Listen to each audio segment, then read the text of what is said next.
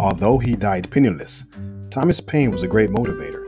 In this episode of The Therapist Wears Sneakers, I veer from the Bible stories and talk about how you can tell when you're in the right path, even though it seems like the walls are falling down around you. Thomas Paine teaches us how to adapt to the times that are trying our souls.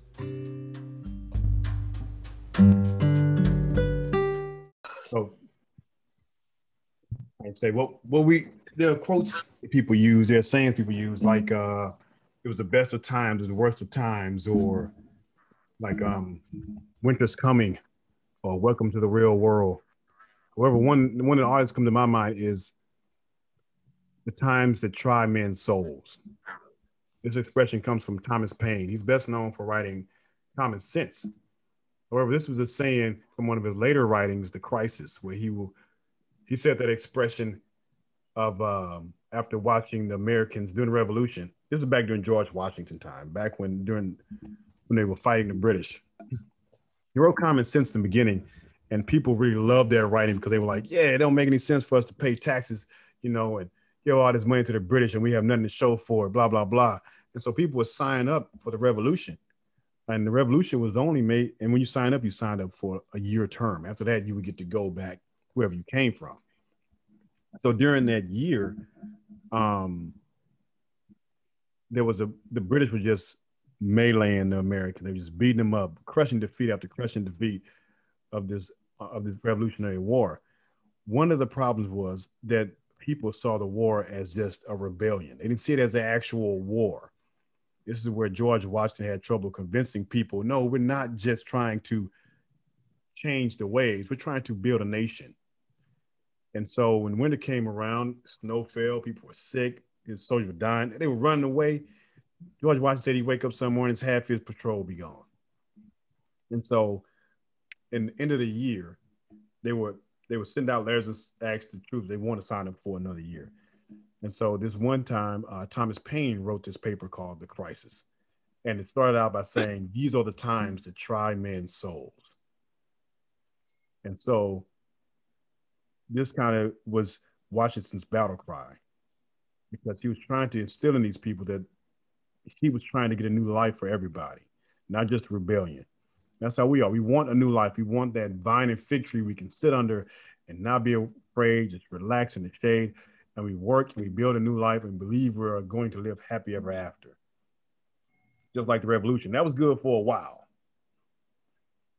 but after a while, winter comes and the joyous days come. And that's when the work that we talk about when it comes to sobriety kicks in. You're not going to have good days every day just because you gave up alcohol or cocaine or whatever. No, that's not how it works. People have bad days. That's what got people to start using in the first place, was the bad days. And these are the times that Thomas Paine was referring to, these times that try our souls. It is the human nature to believe in this pursuit of happiness. We all want it. But in our pursuit, we often fail to see the cost that comes with that happiness, and we're relentlessly pursuing. This joy that we seek takes effort. It takes work. It takes all these things. To attain it is imperative that we believe we deserve it. It was ours to begin with. We were happy before we started using, smoking, and drinking. Somehow, through the course of human events, we allow something or someone to come in and take this from us. How does that happen? When the joy is taken, an integral part of our soul is now on trial. Now, your soul, this is what's trying your soul, that missing part. We have no defense, so now we're suffering from attacks from all sides. These attacks are trying us, getting at us, and this is no time to panic. You can get back to that happiness. You can get back to that vine and fig tree. Panic in some cases has its uses, but it produces just as much good as it does hurt. And that's what happens here when we get these things. We panic, we stress, anxiety kicks in. This panic is always short, and the mind is always short. This is how we get over this panic. This is why panic attacks only happen for so long. The mind gets over it, and you gain more resolve after it. But when you use in that panic moment, your mind is not able to get over it. And when it does get over it, now you're in this world of regret. Early panic brings things out. It brings people's insecurity to the light. might otherwise go undiscovered, not seen at all. Panic sifts out our hidden thoughts and anxieties and holds them up for everybody to see. And this is what people see when they see you use drugs. They see this, you answering the call of panic. However, in the course of human events, it's become necessary for you to dissolve that band that connects you to the hurt from the past, the trauma from your youth. Somewhere along your life, you got to disconnect yourself from the mistakes you made and assume a new separate station from these things that cause the panic. That makes sense so far? Yeah. Because your soul is used to living a certain way. You know, it's used to that happiness. It's used to being the good times, the laughs. But you have to recharge it. You just can't sit. Isn't this things need to be maintained? Like your body needs to stay in shape. You got to eat right. You got to work right. So does your soul. So does your demeanor, your happiness, all of that. If you don't maintain it, depression comes in, anxiety sneaks in. And instead of maintaining the happiness that you had, that's why I was asking, you know, what is the best part of being sober?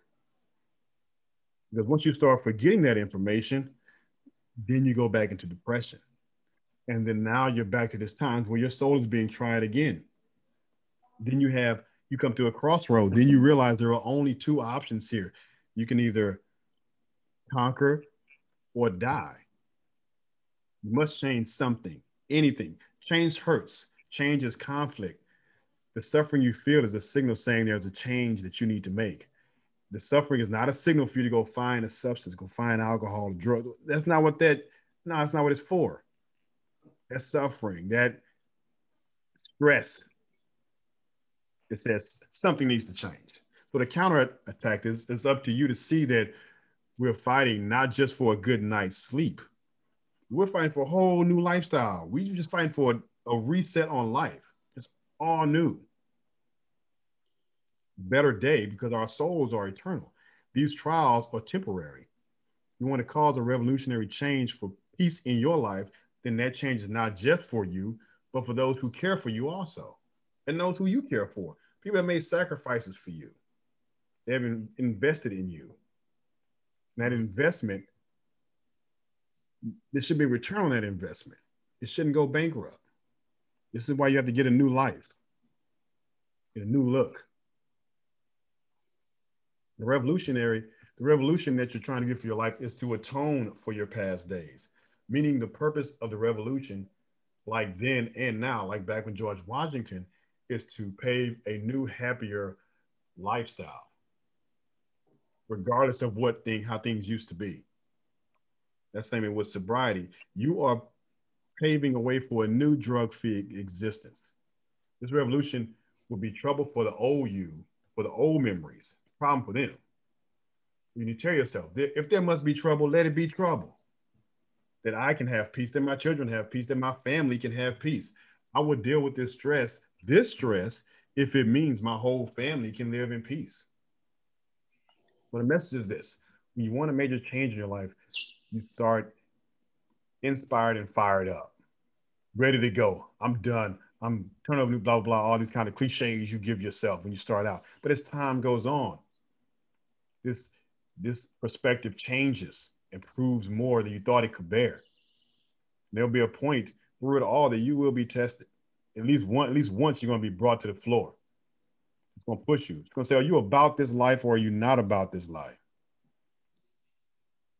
Yeah, but you have this consolation with you that the harder the conflict, the more glorious the triumph. Without struggle, there is no progress.